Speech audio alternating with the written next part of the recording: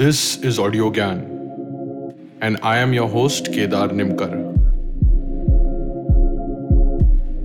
Welcome to a deep dive into the minds of luminaries from the Indian creative world. Potter Stewart, an Associate Justice of US Supreme Court, once said, "Censorship reflects a society's lack of confidence in itself.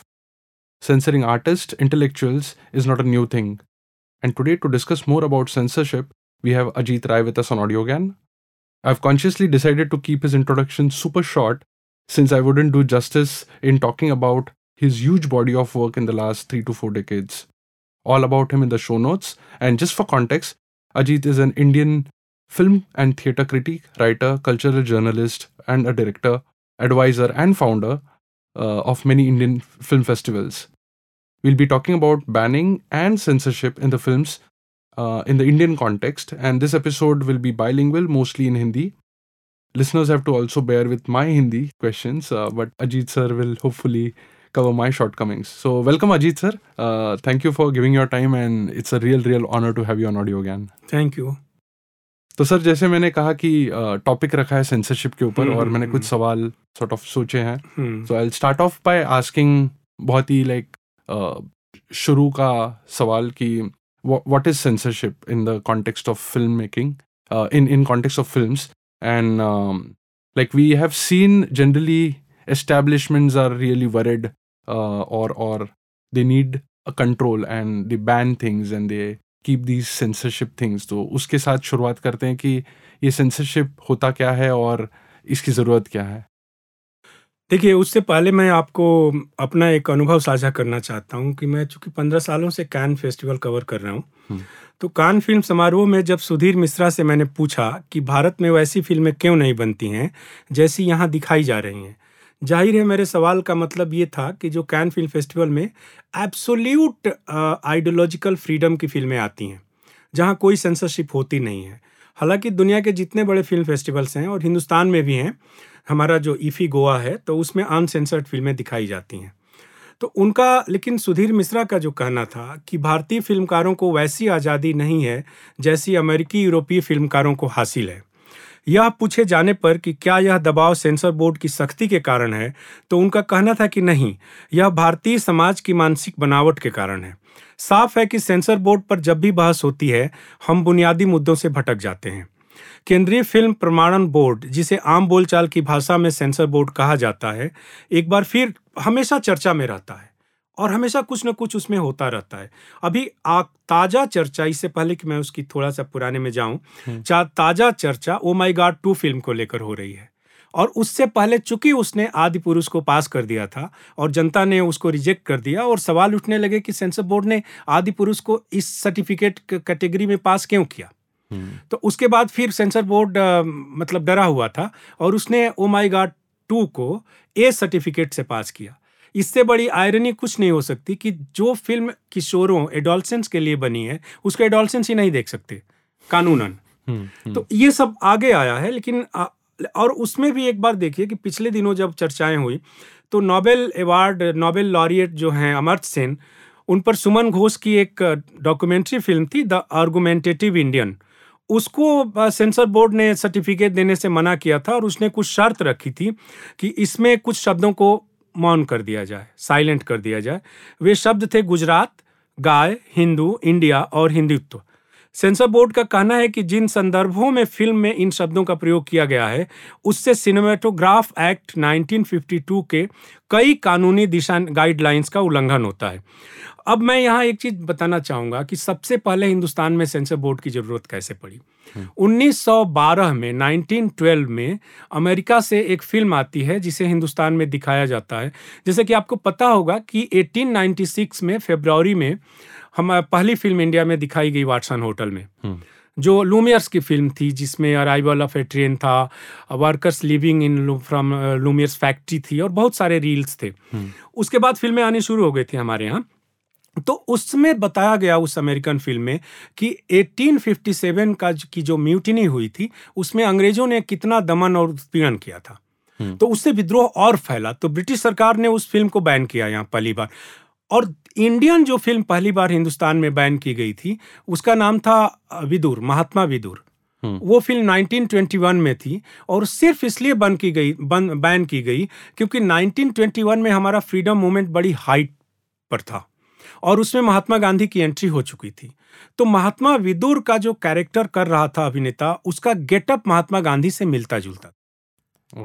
उसके बाद हमारे देश के चार, उस समय पाकिस्तान का बंटवारा नहीं हुआ था, इंडिया पाकिस्तान का, तो आप देखिए मुंबई में, चेन्नई में, कोलकाता में और लाहौर में सेंसर बोर्ड बने और वहां पर जो उसका चीफ बनाया गया, ये बड़ा रिडिकुलस है कि पुलिस कमिश्नर को उसका चीफ बनाया गया और उसमें मैंने फर्जी तौर पर कहें या खाना पूर्ति के लिए उसमें कोई डॉक्टर को रखा गया, एक एकेडमिशियन को रखा गया, टीचर को रखा गया, ये सब रखा गया, लेकिन फाइनल वर्डिक्ट उस पुलिस के कमिश्नर का होता था क्योंकि जिस फिल्म को वो ब्रिटिश सरकार के खिलाफ समझता था उसको लॉ एंड ऑर्डर का प्रॉब्लम बताकर उसको बैन कर देता था या सेंसर हो जाती थी। लेकिन आगे चलकर जो बाद में जब हमारा देश आज़ाद हुआ तो 1952 का एक टेलीग्राफ एक्ट बना, बाद में उसमें संशोधन हुए और अभी भी उसमें कई संशोधन और रिफॉर्म अमेंडमेंट की जरूरत है।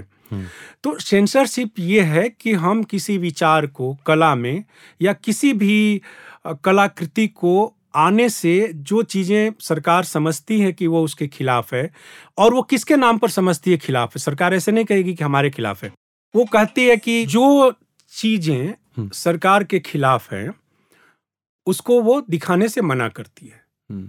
और ये कि इसमें किसी बीजेपी, कांग्रेस, समाजवादी पार्टी, राष्ट्रीय जनता दल या जनता दल यूनाइटेड या किसी भी पार्टी का कोई लेना देना नहीं है। जो सरकार, जो पार्टी पावर में रहती है वो डरती है खुले विचारों से। आपको याद होगा कि एक बहुत बड़ा केस आया था कि बहुत पहले पंडित नेहरू जब प्राइम मिनिस्टर थे तो उनके जमाने में जयपुर में किसी ने एक कविता लिखी थी जो नेहरू के खिलाफ गई थी और वो उससे उसको नौकरी से निकाल दिया गया था। उसके 60 साल बाद हाई कोर्ट का जजमेंट आया कि ये गलत एक्शन था सरकार का और उसको पूरे मुआवजे के साथ वो भुगतान किया गया। अच्छा। तो सेंसरशिप बहुत तरह से हमारे समाज को ऑपरेट करती है और यहाँ हिंदुस्तान में तो फिर भी थोड़ी बहुत आज़ादी है। आप ईरान में देखिए, आप इराक में देखिए, आप सऊदी अरबिया में जो अभी अभी शुरू हुआ है सिनेमा 3 साल पहले, सऊदी अरबिया में था ही नहीं क्योंकि वहाँ से इस्लाम की उत्पत्ति हुई है, मक्का मदीना है। उसके क्राउन प्रिंस का जो डॉक्यूमेंट है 2030 उसमें उसने कहा कि हम सिनेमा को लाएंगे और 18 अप्रैल 2018 को उसकी राजधानी, सऊदी अरब की राजधानी रियाद में पहला सिनेमा हॉल खोला उसने। और तब अभी 2 साल पहले Red Sea International Film Festival शुरू हुआ है जेद्दा में। तो वहां सेंसरशिप तो अलग तरह का है और दूसरे भी कट्टरता की कोई सीमा नहीं होती है। तो खैर मैं आगे ये बोल रहा था कि जिन फिल्मों को लेकर मैं कुछ आपको बस रेफरेंस दे रहा हूं कि सबसे पहले हमारे यहाँ जब ये बवाल तब उठा जब अनुराग कश्यप की फिल्म आई थी ब्लैक फ्राइडे, 2003 वगैरह में आई थी। वो 3 साल तक सेंसर में फंसी रही और ब्लैक फ्राइडे अनुराग कश्यप की अब तक की सबसे बेस्ट फिल्म मानी जा रही है और दुनिया के फिल्म स्कूलों में उस पर स्टडी हो रही है। उससे पहले एक फिल्म तो रिलीज होने ही नहीं दिया गया जो अनुराग कश्यप की जो उससे पहले की फिल्म थी, उसका नाम है 5। के मेनन और काफी लोग थे उसमें। उसको हमने फेस्टिवल में देखा था और उस पर मैंने लिखा भी था कि वो जर्मनी के फिल्म नोवार ग्रामर से संचालित फिल्म है। तो खैर, तो वहां से वो, लेकिन अनुराग कश्यप ने क्या किया उस सेंसरशिप का सामना करने के लिए कि उसने 5000 DVD बनवाई और पूरे यूरोप अमेरिका के DVD शॉप्स को फ्री में बांट दिया और कहा कि आप जिससे जितनी कमाई हो आप लोग खुद ले लो, मुझे कुछ नहीं चाहिए, बस मेरी फिल्म को प्रोमिनेंटली डिस्प्ले करो अपनी दुकान पर। वही अनुराग कश्यप की एक इंटरनेशनल फॉलोइंग बनती दिखाई देती है। और फिर जब उनकी फिल्म उड़ता पंजाब आई तो उस समय भी देख लीजिए, उस समय तो बीजेपी की सरकार नहीं थी, संभवतः कांग्रेस की सरकार थी। तो कांग्रेस और मैं सिर्फ इसको पार्टी लाइन से निकालना चाहता हूं इस डिबेट को कि हमारे बहुत सारे वामपंथी मित्र लोगों का कहना है कि जो प्रेजेंट गवर्नमेंट, अथॉरिटेरियन गवर्नमेंट है, वो ऐसा कर रही है।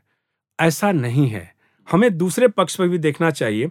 अब आगे देखिए, जो ये प्रकाश झा ने एक फिल्म प्रोड्यूस की थी अलंकृता श्रीवास्तव की, लिपस्टिक अंडर माई बुर्का, उस पर भी बहुत विवाद आए और एक तो हद तो तब हो गई जबकि राइट विंग के ही फिल्म डायरेक्टर हैं हमारे मित्र डॉक्टर चंद्र प्रकाश द्विवेदी। इन्होंने काशीनाथ सिंह की एक कहानी मोहल्ला 80 पर फिल्म बनाई, मोहल्ला 80 नाम से। पांडे कौन कुमत तो है लागे कहानी का नाम है, उस पर एक फिल्म बनी। सनी देओल उसमें लीड रोल में थे। अब डॉक्टर चंद्र प्रकाश द्विवेदी को कोर्ट में जाना पड़ा उसको पास कराने के लिए, और कोर्ट से निकलकर वो फिल्म करीब 10 साल, बहुत सालों बाद सिनेमा हॉल तक पहुंची थी। अब इस समय ऐसे लोगों की कमी नहीं है जो कह रहे हैं कि भारत में अब सेंसर बोर्ड की जरूरत नहीं है और फैसला दर्शकों पर छोड़ देना चाहिए। और आगे इस पर विचार करने से पहले हमें एक नज़र इतिहास पर भी डालनी चाहिए कि विश्व सिनेमा में, यानी कि दुनिया के इतिहास में पहली बार सेंसर बोर्ड की जरूरत कब और कहां आई है।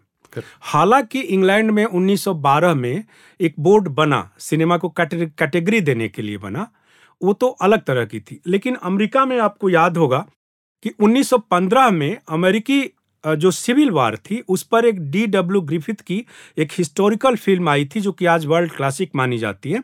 उस फिल्म का नाम है the Birth of a Nation. इसमें दिखाया गया था कि जो हमारा महान राष्ट्र जिसको हम अमेरिका कहते हैं, वो सिविल वार में कितनी वायलेंस हुई थी और ब्लैक्स को कितना मर्सिलेस किलिंग की गई थी ब्लैक्स की। तो उस फिल्म के आते ही बहुत सा जगह पर रेशियल कम्युनल राइट्स होने लगे। वहां ब्लैक्स ने सब तोड़ दिए, कारों को फूंक दिया, गाड़ियां तोड़ दी, रेप होने लगे। अमेरिका के 16 में से 10 राज्यों में दंगे भड़क गए।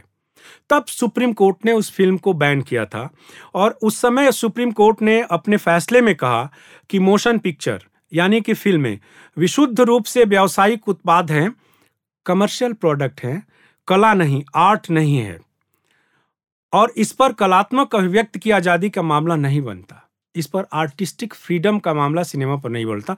ये सुप्रीम कोर्ट का 1915 का दिया हुआ अमेरिकन सुप्रीम कोर्ट का डिसीजन है। अब और ये फैसला अमेरिका में कब तक चलता रहा, आपको आश्चर्य होगा कि 1915 से 1915 से 1952 तक यही फैसला कायम रहा। तब तक जब तक सुप्रीम कोर्ट ने रॉबर्टो रोसेलिनी की एक फिल्म मिरेकल पर सुनवाई करते हुए इसे पलट नहीं दिया। भारत में भी सिनेमा एक व्यावसायिक उत्पाद है, कला के सरोकार बाद में आते हैं। यहाँ तो हालत यह है कि यहाँ हमारा सिनेमा जो मुंबईया सिनेमा है, यहाँ सब कुछ सिर्फ इसलिए डाला जाता है कि बिक सके। कोई महान आदर्श के लिए और महान अभिव्यक्ति के लिए सेक्स, हिंसा, गाली गलौज की भाषा नहीं डाला जाता। यहाँ वो सेल करने के लिए डाला जाता है। राष्ट्रभक्ति, सामाजिक चेतना और न्याय सब कुछ सिनेमा के लिए एक बिकाऊ माल है। इसलिए अभिव्यक्ति की आजादी से जोड़कर इसे नहीं देखा जाना चाहिए बाय एंड लार्ज। लेकिन कुछ लोग देखें तो उसमें कोई प्रॉब्लम नहीं है। केंद्रीय फिल्म प्रमाणन बोर्ड, ये Central Board of Film Certification जिसको हम कहते हैं, इसका जो ऑर्गेनाइजेशन होता है वो इंफॉर्मेशन एंड ब्रॉडकास्टिंग मिनिस्ट्री करती है। लेकिन वो हमेशा से गलत इसका ये अपॉइंटमेंट होते रहे हैं जो लोग उसके मेंबर हैं। आप ये बताइए, इसमें सबसे बड़ा जो इसमें गलती होती है कि जो भी पॉलिटिकल पार्टी पावर में होती है वो अपने वफादार लोगों को उसका मेंबर बना देती है, या तो ऐसी ही बात है। और दूसरा क्या करते हैं ये लोग, सिनेमा से जुड़े लोगों को उसका मेंबर बनाते हैं। तो आप ये क्रिमिनल को ही जज कैसे बना सकते हैं? जज तो दूसरी एक कैटेगरी है ना। तो जिसके बारे में फैसला हमें देना है तो हम ही फैसला दे रहे हैं अपने बारे में। दूसरा क्या, आप देखिए कि ये ऐसे ही है कि जैसे कोई एग्जामिनीज खुद क्वेश्चन पेपर तैयार करे और खुद ही एग्जामिनर बन जाए। तो दुनिया में कहीं भी सिनेमा व्यवसाय से जुड़े लोगों को सेंसर बोर्ड का सदस्य नहीं बनाया जाता। अच्छा, आई रिपीट, दुनिया के किसी देश में फिल्म व्यवसाय के प्रोफेशनल लोगों को इसका मेंबर नहीं बनाया जाता। इसमें कौन कौन होते हैं? इसमें यूरोप में सोशियोलॉजिस्ट होते हैं, साइकोलॉजिस्ट होते हैं, चाइल्ड साइकोलॉजिस्ट होते हैं, फिल्म क्रिटिक होते हैं और एकेडमिशियन होते हैं। और इसी तरह के लोग फैसला करते हैं कि फिल्म का समाज पर क्या असर पड़ेगा। एक चीज और समझने की है कि अक्सर हमारे फिल्म मेकर ही सेंसर बोर्ड से काट छांट का सुझाव मांगते हैं। फिल्म निर्माताओं को या तो यूए प्रमाण पत्र चाहिए ताकि उनकी फिल्में टेलीविजन चैनल पर दिखाई जा सके, जिससे उन्हें मोटी कमाई होती है। वे बेचने की कला में माहिर हैं, उन्हें नैतिकता या सामाजिक मूल्यों से कुछ भी लेना देना नहीं है। लोग जो दावा करते हैं, और यदि है भी तो वहीं तक जहां तक इन्हें बेचा जा सके। यदि फिल्म एक व्यावसायिक उत्पाद है, प्रोडक्ट है, तो उसे कलात्मक अभिव्यक्ति की आजादी से नहीं जोड़ा जा सकता। सेंसर बोर्ड से जुड़े मामले में यही बुनियादी चूक होती रही है। जब भी हम इस पर बहस करते हैं तो ये हमसे चूक होती रही है। यह भी एक मिथ्या धारणा है कि सेंसर बोर्ड फिल्मों पर कैंची चलाता है। वह कैंची नहीं चलाता, वह सुझाव देता है कि यदि फिल्म निर्माता को यू या यूए प्रमाण पत्र चाहिए तो उसे फिल्म में क्या क्या हटाना होगा, जो सेंसर बोर्ड के अनुसार कानूनी रूप से वांछित है। सेंसर बोर्ड के फैसले को मानना फिल्म निर्माता की मजबूरी नहीं है। वह पुनर्विचार याचिका दायर कर सकता है, या रिव्यू ट्रिब्यूनल में जा सकता है, या अदालत का दरवाजा खटखटा सकता है। उसके सामने ऑप्शन खुले हुए हैं। तो उसको चूंकि यदि, अब जैसे देखिए ओ माई गॉड का उदाहरण में, फिल्म 2 का उदाहरण लीजिए, उसने 100 करोड़ से ऊपर की कमाई की ए सर्टिफिकेट के साथ। यदि उसको यूए सर्टिफिकेट मिला होता तो उसकी कमाई 80 करोड़ बढ़ जाती। और तो उसे सिर्फ उस सर्टिफिकेशन के कारण, हालांकि हो सकता है जनता कह रही है, बहुत सारे क्रिटिक कर रहे हैं कि सेंसर बोर्ड ने उस फिल्म के साथ अन्याय किया है, और लोगों का यह भी कहना है कि सेंसर बोर्ड को अपने इस फैसले पर पुनर्विचार करना चाहिए और उसको यूए सर्टिफिकेट देना चाहिए। अब देखिए, भारत सरकार ने सुप्रसिद्ध फिल्मकार श्याम बेनेगल की अध्यक्षता में फिल्मों से जुड़े एक मामले से निपटने के लिए एक समिति का गठन किया था, जिसने अपनी रिपोर्ट सरकार को सौंप दी है। अब देखना है कि सरकार अभी फैसला ही नहीं ले रही। एक तो हमारी सरकार की प्रायोरिटी में सिनेमा नामा आता नहीं है। देखिए, सरकार जो हमारे देश में क्या हो रहा है कि हर पॉलिटिकल पार्टी 24 घंटे एक इलेक्शन मोड में रहती है, कहीं ना कहीं चुनाव हो रहा होता है, तो उसमें आपकी प्रायोरिटी अलग हो जाती है।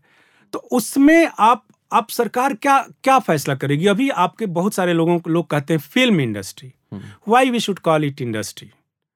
अब मैं हमेशा कहता रहा हूं कि मैं यदि जूते की फैक्ट्री खोलूं तो सरकार हमें लोन देगी, बैंक हमें लोन देगा।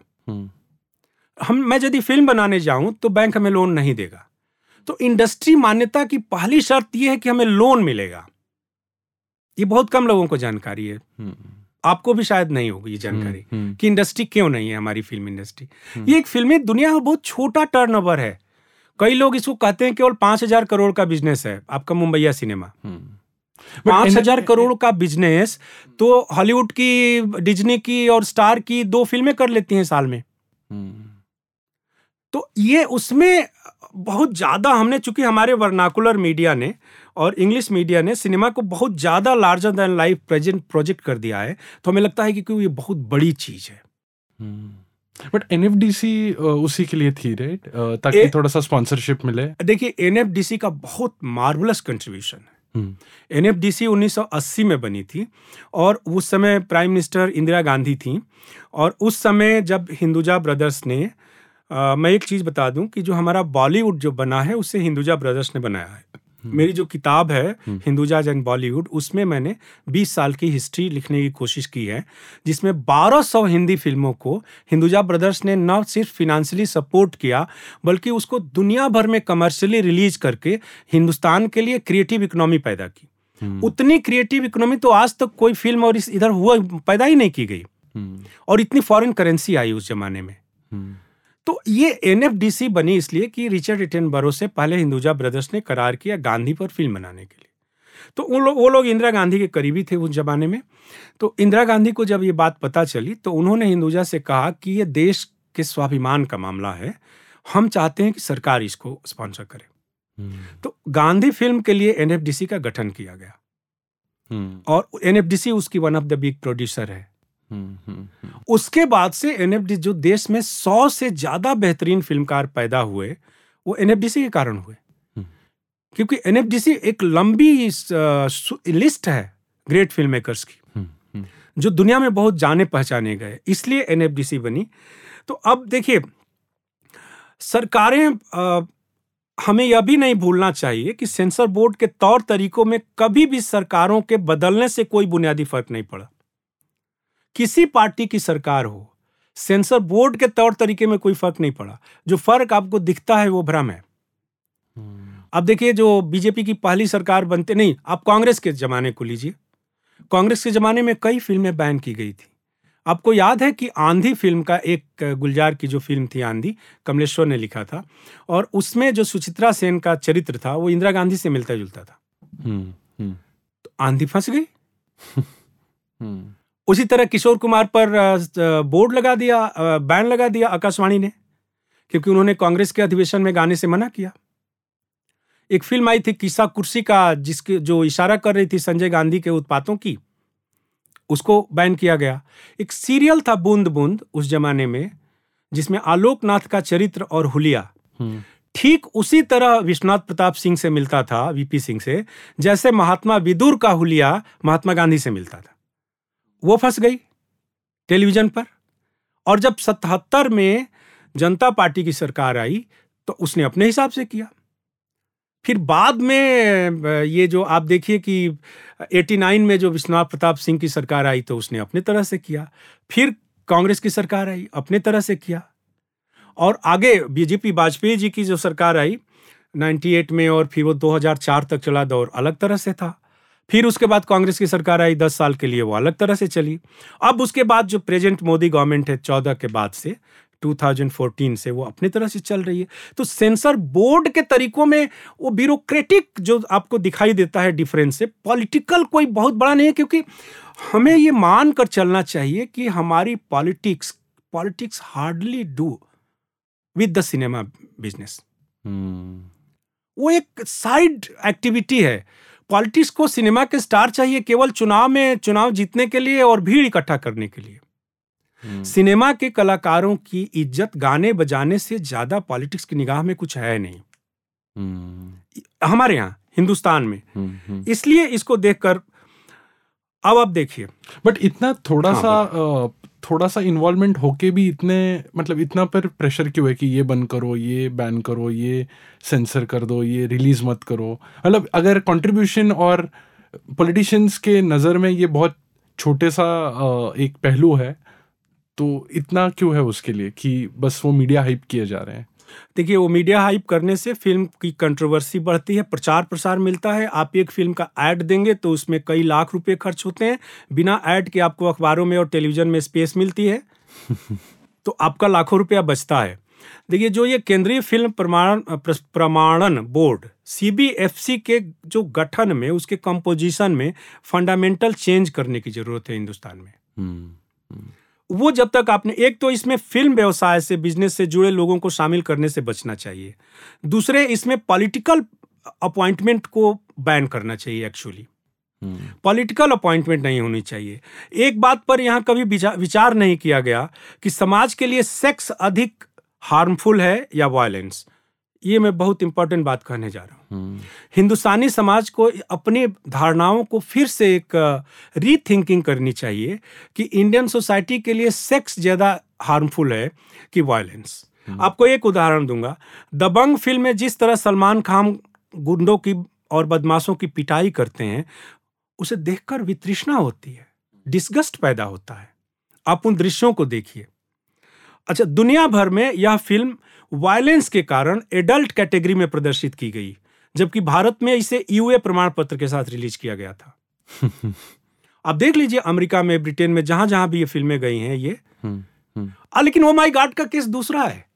ओ माय गॉड 2 हिंदुस्तान में 27 कट्स के साथ रिलीज है और मुस्लिम देशों में सिंगल कट के साथ रिलीज हुई है। ये भी एक जानकारी के लिए मैं बता दूं।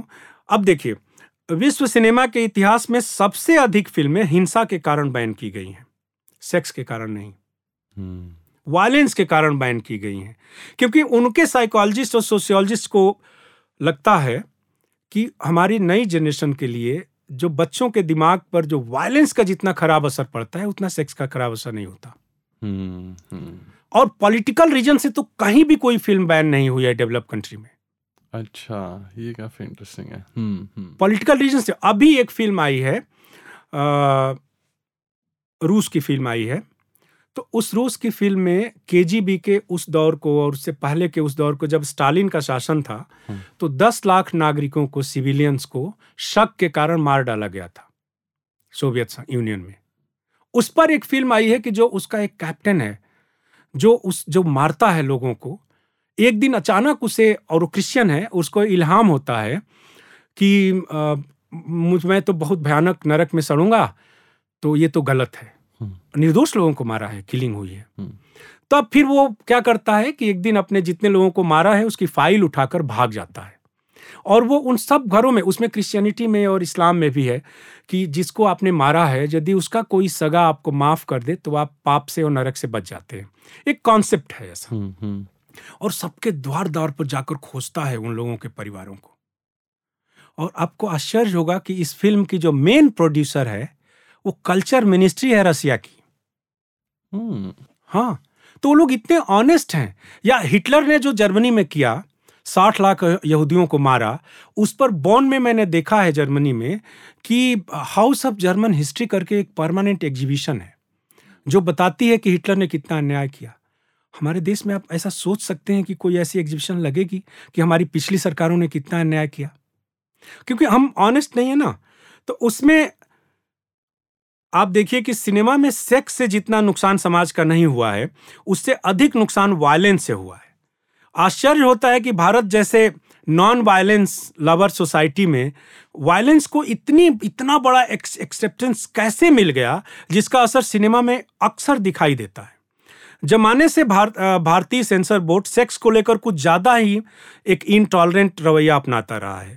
आज इंटरनेट और तरह तरह की नई टेक्नोलॉजी डिवाइसों के जमाने में भी भारतीय सेंसर बोर्ड काफी पुराना नजरिया रखे हुए है। दुनिया भर में यह मान लिया गया है कि मानवता के लिए सेक्स से ज्यादा हार्मफुल वायलेंस है। सेक्स से केवल 2 इंसान प्रभावित होते हैं, पर वायलेंस से हमारी पूरी सोसाइटी प्रभावित होती है। इसका प्रमाण यह है कि शीत युद्ध के दौरान जब अमेरिका और रूस में कोल्ड वार थी, अमेरिकी और रूसी 2 विपरीत राजनीतिक समाजों में भी जितनी फिल्में हिंसा के कारण बैन की गई, उतनी सेक्स के कारण नहीं की गई। सिनेमेटोग्राफ एक्ट 1952 अब बहुत पुराना पड़ चुका है। उसमें बड़े बदलाव की जरूरत है। सिनेमा का सीधा संबंध बिजनेस और टेक्नोलॉजी से है। जिस समय यह कानून बना था उस समय इंटरनेट नहीं था, उस समय डिजिटल टेक्नोलॉजी नहीं थी। अब देश की नई जरूरतों के हिसाब से कानून बनाने की जरूरत है। इसी तरह Central Board of Film Certification के ऑर्गेनाइजेशन में पूरे फंडामेंटल चेंज की जरूरत है।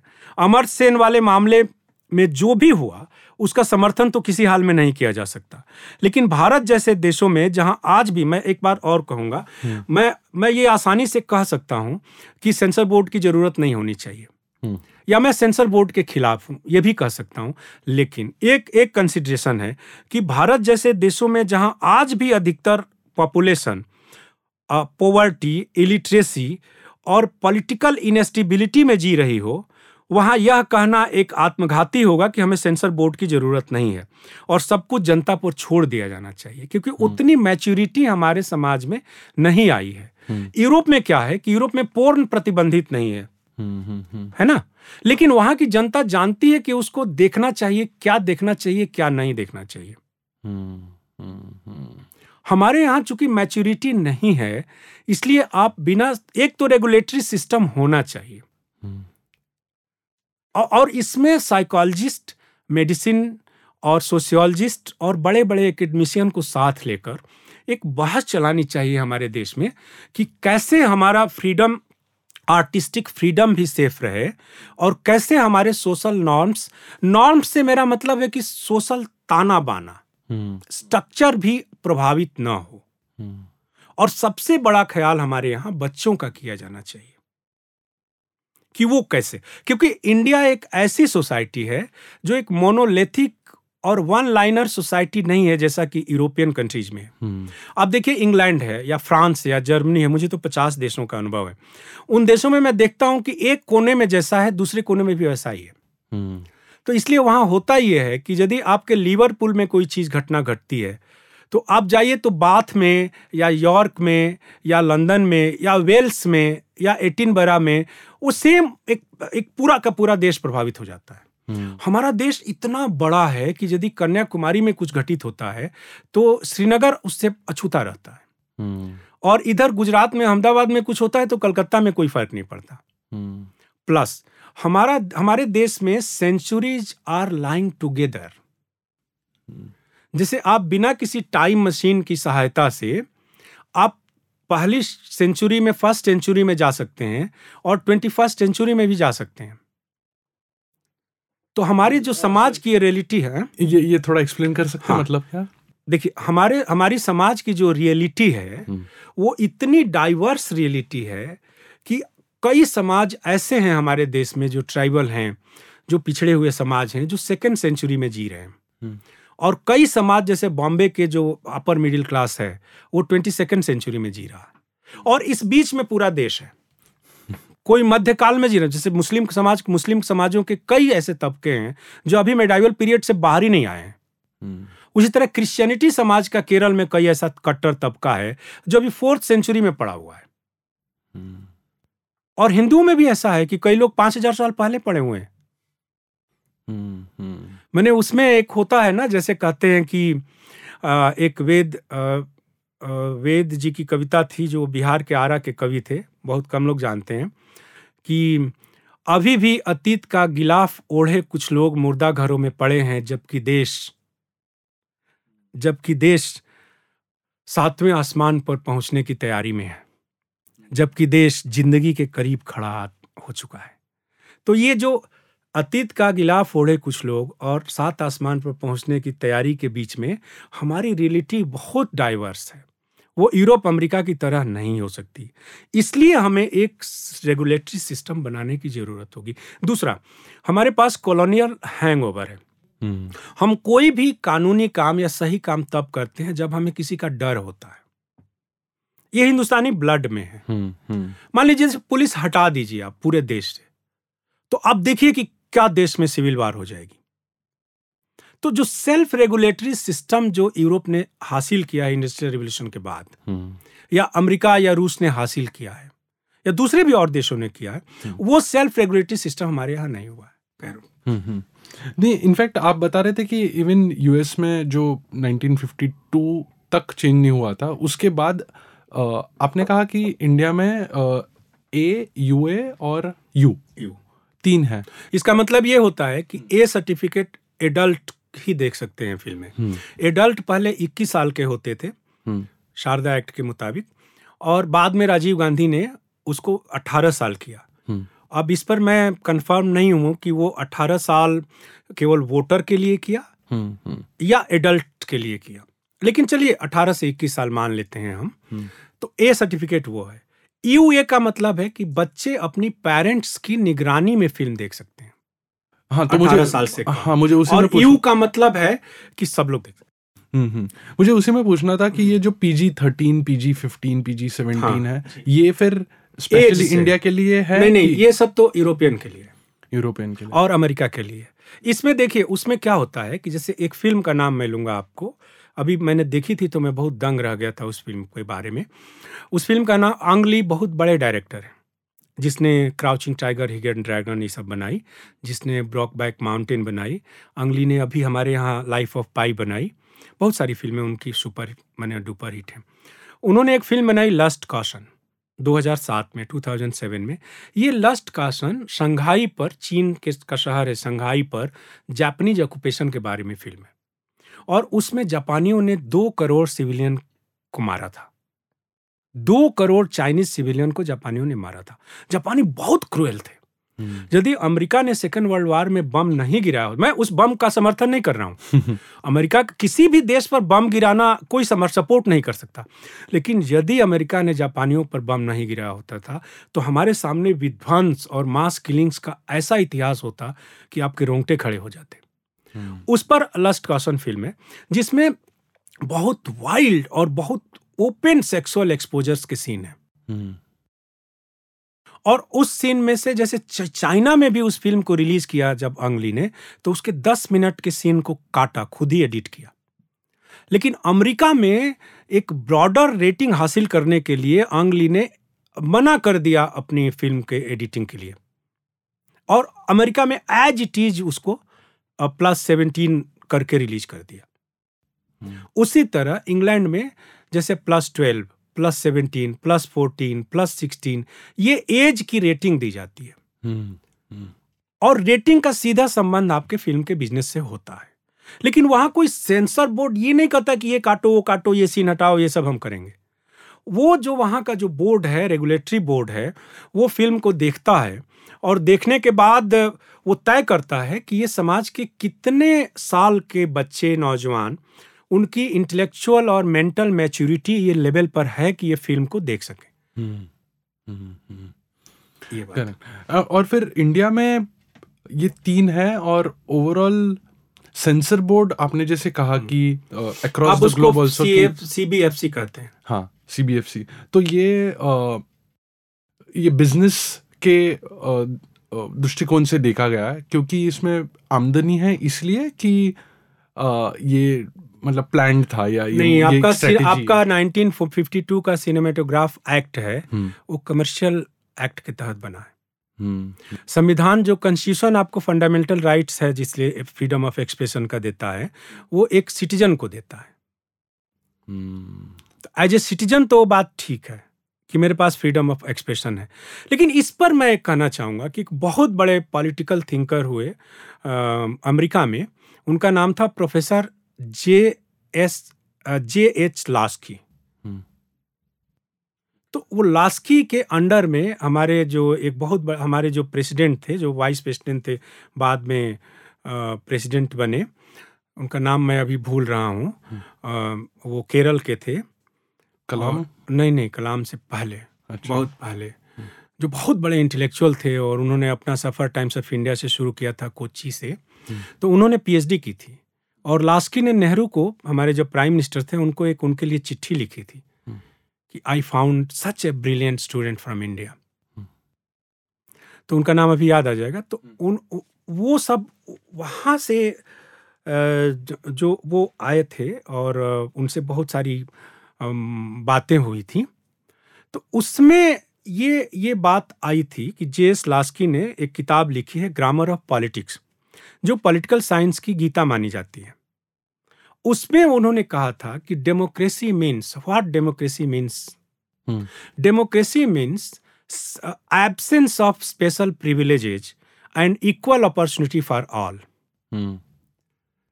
तो जैसे ही इक्वल अपॉर्चुनिटी फॉर ऑल आप कहते हैं, या एब्सेंस ऑफ स्पेशल प्रिविलेजेस कहते हैं, तो मुझे अपना मुक्का इधर से घुमाने का तो आजादी है, लेकिन मेरे मुक्के की आजादी वहां रुक जाती है जहां आपका चेहरा आता है।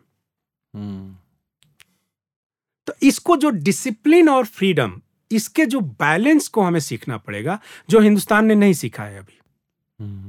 यूरोप में सीखा। यूरोप का मेरा अपना निष्कर्ष है कि यूरोप क्यों इतना आगे है, क्योंकि उसने एक साथ डिसिप्लिन और फ्रीडम को माना है। अब देखिए ना, वहां फ्रीडम इतना बड़ा है, लेकिन डिसिप्लिन भी उसी तरह से है। वहां रेलवे स्टेशन पर और मेट्रो स्टेशन पर आप देखिए कि कोई भी आपको धक्का मुक्की नहीं करता दिखेगा। भयानक भीड़ में भी कोई धक्का नहीं करता। वो इंतजार करते हैं कि आप पहले चढ़ जाएं, फिर दूसरी ट्रेन आएगी तो चढ़ेंगे। हमारे यहाँ लोकल में देखिए, मुंबई की लोकल स्टेशनों पर क्या होता है। मैंने हम एक अभावग्रस्त देश के नागरिक हैं, तो हमें लगता है कि अब हमें कुछ मिलेगा ही नहीं। करेक्ट।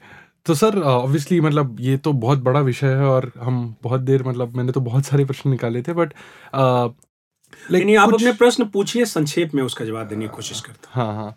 तो ये जो एक्चुअली सेंसर बोर्ड, आपने बताया कि कैंची चलाने की उनका हक नहीं है, तो ये एग्जैक्टली काम कैसे करती है? मतलब अगर मैंने एक फिल्म बनाई तो मुझे पहले उनके पास दिखाना पड़ेगा पब्लिक रिलीज के लिए, तो इसके बारे में थोड़ा सा हाउ डज इट वर्क? देखिए, जो ऐसा होता है कि जितने हमारे यहाँ फिल्म फेस्टिवल्स होते हैं, उसके लिए सेंसर सर्टिफिकेट की जरूरत नहीं है। उसका एक प्रोसेस है कि जितने भी फिल्म फेस्टिवल हैं, चाहे इंटरनेशनल या नेशनल, उसकी एक प्रीव्यू कमेटी होती है। वो फिल्म को देखती है और उसको तय करती है सिग्नेचर के साथ कि ये फिल्म हमारे फेस्टिवल में दिखाने लायक है, और वो उन फिल्मों की लिस्ट और डिटेल अपने सिग्नेचर और रिकमेंडेशन के साथ INB मिनिस्ट्री को भेजती है। वहाँ एक डायरेक्टर रैंक का ऑफिसर होता है जो उसको अप्रूव कर देता है। तो किसी भी फिल्म फेस्टिवल के लिए सेंसर बोर्ड की जरूरत नहीं है। लेकिन अब एक नया कानून मैंने सुना है कि आया है, जिसमें कि PVRs में और पब्लिक PVR को पब्लिक प्लेस माना गया, या जो कमर्शियल थिएटर है, मल्टीप्लेक्सेज, उनमें कोई भी चीज आप बिना सेंसर सर्टिफिकेट के नहीं दिखा सकते। कोई भी फिल्म मतलब एड भी और प्रोमो भी दिखाना है तो उसको आपको सेंसर करवाना होगा, ऐसा कहा जा रहा है। अब सेंसर बोर्ड का क्या है कि आप अपनी फिल्म के सेंसर के लिए अप्लाई करते हैं, मैंने सर्टिफिकेशन के लिए, सेंसर शब्द थोड़ा गलत है, आप सर्टिफिकेशन के लिए अप्लाई करते हैं। वो सर्टिफिकेशन सिर्फ यूए और ए कैटेगरी की होती है। तो यदि आप सेंसर वो सर्टिफिकेशन के लिए अप्लाई करें और जो बोर्ड बैठता है जिसका अध्यक्ष होता है, जैसे अभी प्रसून जोशी उसके अध्यक्ष, इससे पहले पहलाज निहलानी थे, इससे पहले कांग्रेस के जमाने में वो थी लीला सैमसन थी, बहुत सारे, मैंने किसी को भी वो अध्यक्ष बना देते हैं सेंसर बोर्ड का। तो चलिए, सेंसर बोर्ड चूंकि पॉपुलर टर्म है तो हम इसी शब्द का इस्तेमाल करते हैं। तो उनका बोर्ड उन फिल्मों को देखता है और देखकर वो ये तय करता है, तो प्रोड्यूसर तो कभी भी नहीं चाहेगा ना कि ये सर्टिफिकेट मिले। तो प्रोड्यूसर चाहता है कि उसकी ए सर्टिफिकेट की फिल्म को यूए दे दिया जाए। तब वो बोर्ड मेरे हिसाब से कुछ सुझाव देता है कि यदि ये चीज हटा दे तब हम वो यूए सर्टिफिकेट देंगे या यू सर्टिफिकेट देंगे। नहीं तो हाँ, सेंसर बोर्ड जैसे हमारे देश में लाल फीताशाही है, शुरू से रही है, वो पंडित नेहरू के जमाने से रही है, इसमें बीजेपी और कांग्रेस का कोई फर्क नहीं है। तो वो उसको लटका सकती है उसको। लेकिन जैसा कि मैंने कहा पहले कि आप पुनर्विचार याचिका दायर कर सकते हैं, ट्रिब्यूनल में जा सकते हैं, आप कोर्ट में जा सकते हैं फिल्म के रिलीज के लिए। सर, ये आपने अभी कहा ना कि लटका सकते हैं, मतलब क्या एग्जैक्टली कि ये सीन हटाई दो, ऐसे अड़ जाते हैं फिल्म के खिलाफ। सेंसर बोर्ड या जो सर्टिफिकेशन बोर्ड है, जो वो यदि फिल्म के खिलाफ हो जाए तो वो उसको पेंडिंग कर सकता है। मान लो वो देखेगा ही नहीं, मान लो वो आपको सर्टिफिकेट ही नहीं देगा, मान लो जैसे हमारे यहाँ ऑफिसेज में नहीं होता है, जैसे नो ऑब्जेक्शन, जैसे सरकारी कर्मचारियों को विदेश जाना है और नो ऑब्जेक्शन सर्टिफिकेट लेना होगा गवर्नमेंट एम्प्लॉई को, और उसको 15 की फ्लाइट है और लटका दिया ऑफिसर ने कि नो ऑब्जेक्शन सर्टिफिकेट दे ही नहीं रहा है, तो कई बार तो वो नहीं जा पाते हैं। मेरे कई दोस्त हैं गवर्नमेंट में। ये तो बहुत ही पेटी।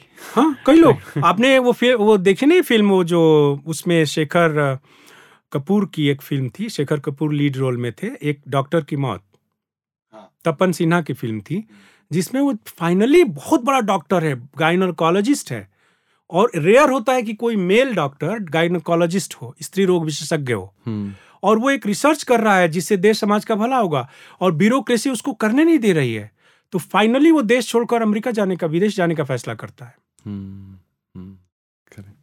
कूल।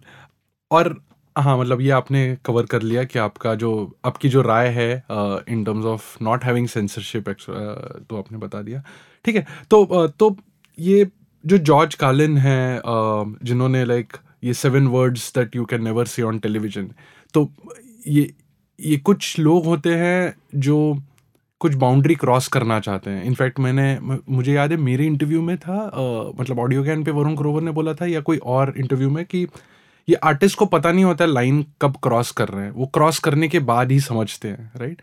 और किसी का भी इंटेंशन नहीं होता है कि मैं अभी ये क्रॉस करना चाहूँगा ताकि मुझे पॉपुलैरिटी मिले या मुझे फेम मिले या व्हाटएवर। तो इस बारे में आपकी क्या राय है कि हाउ हमारे सोसाइटी के लिए क्या हम कैसे देखें कि हम ये आर्टिस्ट को कैसे अप्रिशिएट करें, कि क्योंकि ये बहुत बड़ा मुद्दा है, राइट। जब कोई आर्टिस्ट कोई एक्स्ट्रा वल्गर सीन दिखा रहा है या बहुत वायलेंस दिखा रहा है, तो उसके पीछे की कल्पना क्या है वो जान के वो देखना है, रादर देन ये एब्सोल्युटली कुछ क्राइम दिखा दिया, राइट। तो एज अ ऑडियंस हम कैसे देखें इसको? देखिए, हमारा समाज एक गुलाम समाज रहा है। इतने सालों तक हम गुलाम रहे, तो उसमें हमारी मानसिकता ऐसी बन गई है। दूसरा, हमारा समाज एक तरह का नहीं है, जैसा कि मैंने पहले कहा। जैसे आप फोक सोसाइटी में जाओ, जो उस तरह की, जैसे भोजपुरी सोसाइटी को मैं जानता हूँ, मैं भोजपुरी समाज से बिलोंग करता हूँ, और राजस्थानी सोसाइटी में जाओ, कुमाऊनी में जाओ, या बुंदेली में जाओ, या इस तरह से देश में हजारों फोक सोसाइटी है जो ग्रामीण सोसाइटी है। वहाँ की भाषा, जो कि भद्र लोक में, यानी कि एकेडमिक की भाषा, और उसकी भाषा में जमीन आसमान का अंतर है। जो चीज एकेडमिक्स में अश्लील है, वल्गर है, वो वहाँ एक्सेप्टेड है। अब जैसे औरतों को लेकर जितनी गालियां बनी, एक तो मुझे आश्चर्य होता है कि सारी गालियां औरतों को लेकर हमारे हिंदुस्तान में क्यों बनी है। मर्दों को लेकर तो बहुत कम गालियां हैं और वहां एक्सेप्टेड हैं। जैसे एक शब्द मैं बोलता हूं, ये गाली है और मैं इस शब्द का विरोध करता हूं, फिर भी बोलता हूं, एक छिनाल शब्द है। अब भोजपुरी समाज में छिनरी बुजरी आमतौर से लोग बोल देते हैं और लोक गीतों में आता है वो। तो उसमें आता है कि जैसे मान लीजिए उसमें, तो उसी तरह भद्र समाज में भद्र लोग जो हैं उसमें कई भाषा की चीजें होती हैं। तो ये जिस तरह का समाज होता है वो और समाज बदलता रहता है। मैं 67 बॉर्न हूं, तो 77 तक का मुझे होश है। उस समय जिस भाषा का प्रयोग समाज में होता था, अब आप देखिए तो सारे बंधन धीरे धीरे टूटते गए। मान लीजिए उस समय हम छुप कर सिनेमा देखते थे, हमारी पिटाई होती थी। मेरी खुद पिटाई हुई है जब मैंने 1000वीं फिल्म देखी है। और जब मैं कान फिल्म फेस्टिवल के रेड कारपेट पर चला तो मेरी आंखों में आंसू थे कि जिस पैशन के लिए मेरी पिटाई हो रही थी वही उन पैशन मुझे कान तक ले गया। लेकिन हमारे समाज में समझने को कहां से हमारे पेरेंट्स समझेंगे। तो उसमें माना गया कि सिनेमा लोगों को बिगाड़ता है। और इसकी हिस्ट्री ये है कि महात्मा गांधी ने जिंदगी में एक फिल्म देखी है और वो भी इंटरवल तक। 1940 की फिल्म है, उसका नाम है रामराज्य। और जैसे ही उसमें पंचवटी का सीन आता है, आप उस समय की नैतिकता को जरा ध्यान से देखिए। पंचवटी के सीन में जो सीता माता हैं, उनका एक डायलॉग आता है उस फिल्म में कि बड़ा मजा आ रहा है। अब बड़ा मजा आ रहा है आज के जमाने के लिहाज से सोचें तो कोई अनुचित वाक्य नहीं है, लेकिन उस समय महात्मा गांधी को लगा कि इससे उनकी आस्था घायल हुई है। वो सीता माता को ये वाक्य कहते हुए परसीव ही नहीं कर सकते। जैसे हमने माँ का जो कॉन्सेप्ट लिया है, हम ये स्वीकार नहीं कर सकते कि माँ भी कुछ आनंद ले सकती है, चाहे वो प्रकृति का हो, चाहे वो सेक्स का हो, चाहे वो स्पर्श का हो, चाहे वो चुंबन का हो, चाहे वो खाने का हो, चाहे वो घूमने का हो। कंप्लीटनेस में इसको सोचिए, हम ये कभी सोचते हैं? तो महात्मा गांधी उठे और चल दिए। उसके बाद उन्होंने कहा कि सिनेमा लोगों को व्यभिचारी, शराबखोर और भ्रष्ट बनाता है। लिखा महात्मा गांधी ने। उसके खिलाफ ख्वाजा अहमद अब्बास ने उनको 3 लंबी चिट्ठियां लिखी और पूछा कि बापू, यदि हवाई जहाज का एक्सीडेंट हो जाए तो क्या आप कहेंगे कि हवाई जहाज ही मनुष्यता के खिलाफ है, या आप उस पर चढ़ना छोड़ देंगे? लेकिन पंडित नेहरू प्रोग्रेसिव थे, वो सिनेमा के सपोर्ट में थे। उन्होंने चेतन आनंद को सपोर्ट किया। हकीकत यदि नेहरू नहीं होता तो लेकिन नेहरू से ज्यादा इंपैक्ट इंडियन सोसाइटी पर महात्मा गांधी का था। तो आप याद कीजिए अपने बचपन को और उन इलाकों में जाइए ऑल इंडिया में कि उस जमाने में सिनेमा को एक अनिवार्य माने एसेंशियल एविल माना गया। तो हम तो उससे बाहर निकले हैं ना। जब ग्लोबलाइजेशन शुरू हुआ नरसिम्हा राव की सरकार में, उसके बाद सिनेमा धीरे धीरे मिडिल क्लास में एक्सेप्टेंस हुआ। नहीं तो सिनेमा कलाकारों की कोई इज्जत नहीं थी। लोग उनको क्या समझते थे, उन लड़कियों को जो सिनेमा में काम करती थी। तो इस सेंसरशिप और सारे मुद्दे का संबंध हमारी समाज की मानसिक बुनावट से है, मैं ये कहना चाहता हूं। सुपर।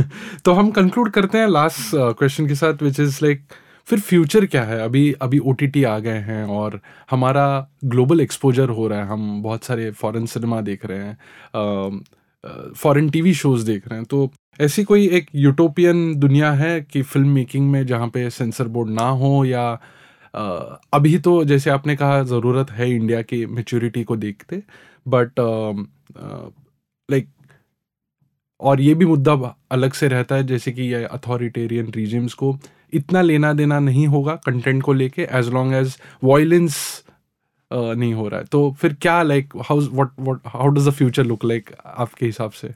देखिए, जिसको हम सरकार कहते हैं, लोग भूल जाते हैं कि सरकार केवल प्रधानमंत्री नरेंद्र मोदी नहीं है। सरकार एक मल्टी लेयर्ड इंस्टीट्यूशंस है जिसमें नीचे से लेकर प्रधानमंत्री कार्यालय तक सरकार है ना। तो जब तक किसी भी सरकार में, जब तक आप बेसिक इथॉस को और सरकार के बेसिक्स को हिट नहीं करते हैं, तब तक सरकार आपकी परवाह नहीं करती। तो आपको लिबर्टी है। और हमारे देश में दुनिया के और देशों के मुकाबले, माने पश्चिम को छोड़ दीजिए, तो बाकी एशिया अफ्रीका के देशों के मुकाबले, या खुद चाइना और रसिया के मुकाबले, ईरान इराक के मुकाबले, ज्यादा लिबर्टी है। तो फ्यूचर में देख रहा हूं कि ये ऐसा एक प्रोसेस है जो मैंने दो जिन प्राइम मिनिस्टर के साथ काम किया, उसमें एक हमारे फेवरेट थे विश्वनाथ प्रताप सिंह, वीपी सिंह। तो वीपी सिंह अक्सर कहा करते थे कि पर्दे से पाप बढ़ता है। ये मैंने अपना लिया कि जितना आप छुपाएंगे उतना गलत चीज होगी। दूसरी चीज कहते थे कि ये जो सोशल डेवलपमेंट का जो प्रोसेस है उसको एक बार आप ट्रिगर कर सकते हैं, आप उसको स्टॉप नहीं कर सकते। आपको इसको ट्रिगर करना आपके हाथ में है, लेकिन इसको आप रोक नहीं सकते। जैसे मंडल कमीशन आया और देश में जातिवाद का जिस तरह से बहस छिड़ी, तो Mandal commission VP Singh trigger तो कर सकते थे, लेकिन उसको स्टॉप नहीं कर सकते थे। उसी तरह जो समाज में खुलेपन की प्रक्रिया और मनुष्य के ब्लड में है ओपननेस और फ्रीडम की आकांक्षा, डिजायर फॉर फ्रीडम। ये क्या होता है ना कि एक होता है जो मैंने सीखा कि एक होता है नॉलेज। जितना एजुकेशन बढ़ेगा उतना फ्रीडम बढ़ेगा। तो पहला स्टेप है नॉलेज, दूसरा स्टेप है फ्रीडम। माने नॉलेज से फ्रीडम मिलता है। हमारे शास्त्र कहते हैं, धर्म ग्रंथ और शास्त्र, सा विद्या विमुक्त है। विद्या आपको फ्री करती है, मुक्त करती है। यानी कि नॉलेज से फ्रीडम होता है, और फ्रीडम से क्या मिलता है? हैप्पीनेस। तो ये एक रास्ता है जो नॉलेज से शुरू होकर हैप्पीनेस तक जाता है। ये ट्रिगर हो चुका है इंडियन सोसाइटी में ग्लोबलाइजेशन के बाद, और ये रशियन सोसाइटी में भी हुआ। आप ईरान में देखिए वो हिजाब के खिलाफ जो प्रदर्शन हुआ, सऊदी अरबिया में जो विजन 2030 है क्राउन प्रिंस का, जहाँ की अधिकार मिल रहे हैं। ईरान में जो औरतों को आज़ादी नहीं थी फुटबॉल मैच देखने की, और जफर पनाही ने फिल्म बनाई ऑफ साइड 2006 में, और उसके 10 साल बाद जाकर ईरानी अथॉरिटी ने उनको आज़ादी दी। तो ये सर, अब चूंकि अमेरिका और यूरोप में, अमेरिका में मान लीजिए 400 साल से डेमोक्रेसी है, यूरोप में भी उतने 400 साल से है, फ्रांस में उस तरह से है 400 साल से, French revolution. 1774 America freedom movement और 1779 फ्रांस का। तो ये सारा फ्रेंच से आया ना, जो कॉन्सेप्ट वहां के जो थिंकर्स थे, जिसमें हॉब्स, लॉक, रूसो। तो उसने कहा ना कि इक्वालिटी, फ्रैटर्निटी और लिबर्टी, तीन मूल्य है ना। आज पूरी दुनिया उसी तीन मूल्य की ओर जा रही है ना। तो मैं बहुत अच्छा भविष्य देखता हूँ कि हमारे समाज में जितना शिक्षा, क्योंकि हम 140 करोड़ के देश में हैं, और जहां मैंने कहा कि 80 करोड़ जनता 5 किलो अनाज पर जिसने जो सरवाइव किया, तो इस 140 करोड़ के देश में जितनी शिक्षा बढ़ेगी, अभी कितनी साक्षरता है हमारी, मास्टर डिग्री तक पहुंचने में कितना % पॉपुलेशन है, आप सोचिए कितना छोटा। तो जब हम पढ़ लिख जाएंगे और शिक्षा जैसे जैसे बढ़ेगी, वैसे वैसे फ्रीडम की आकांक्षा बढ़ेगी, और वैसे वैसे हैप्पीनेस बढ़ेगा, मेंटल हैप्पीनेस बढ़ेगा देश में। तो एक सेंसर फ्री समाज बन जाएगा हमारा, लेकिन उस जैसे कि यूरोप अमेरिका बना हुआ है। तो अब उसके लिए हमें थोड़ा इंतजार करना होगा, थोड़ी गरीबी कम हो जाए देश में, और यानी कि सबको रोजगार मिल जाए, और भूखमरी तो ना हो उस तरह से जैसे अभी गरीबी है, और थोड़ी मॉडर्निटी बढ़ जाए हमारे देश में, आधुनिक ढंग से सोचने समझने की समझ, और वो समझ परंपरा को रिजेक्ट करके नहीं हो। जैसे हमारे पास परंपरा की पूंजी हो और प्रगति की आशा हो, उम्मीद हो। तो यदि हम परंपरा और प्रगति का मेल बिठा सके, यदि हम डिसिप्लिन और फ्रीडम का मेल बिठा सके, तो हमारा देश बहुत आगे जाएगा। आपने जैसे कहा कि ये नॉलेज फॉर फिर फ्रीडम और हैप्पीनेस, आई थिंक ये एक तबके में वो हैप्पीनेस आने के बाद ऑटोमेटिकली मैच्योरिटी आ जाती है कि क्या क्या मुझे देखना है, क्या नहीं देखना है, और किस मुद्दों पे सोचना भी है। Okay, I think that's a good note to end. Thanks a lot sir. बहुत मतलब ये तो मेरे लिए काफ़ी बढ़िया एपिसोड रहा। इसको बार बार सुनने को डेफिनेटली सुनना चाहूँगा, टू समझने के लिए बहुत सारे लेयर्स हैं। Thanks a lot for giving your time, and I hope I can have you again some time again. Thank you very much. That's it. And that's it from today's Gyan session. For show notes and more Gyan, visit audiogyan.com. And if you wish to connect with me, I am at Audiogyan Moments on Instagram. Until then, take care.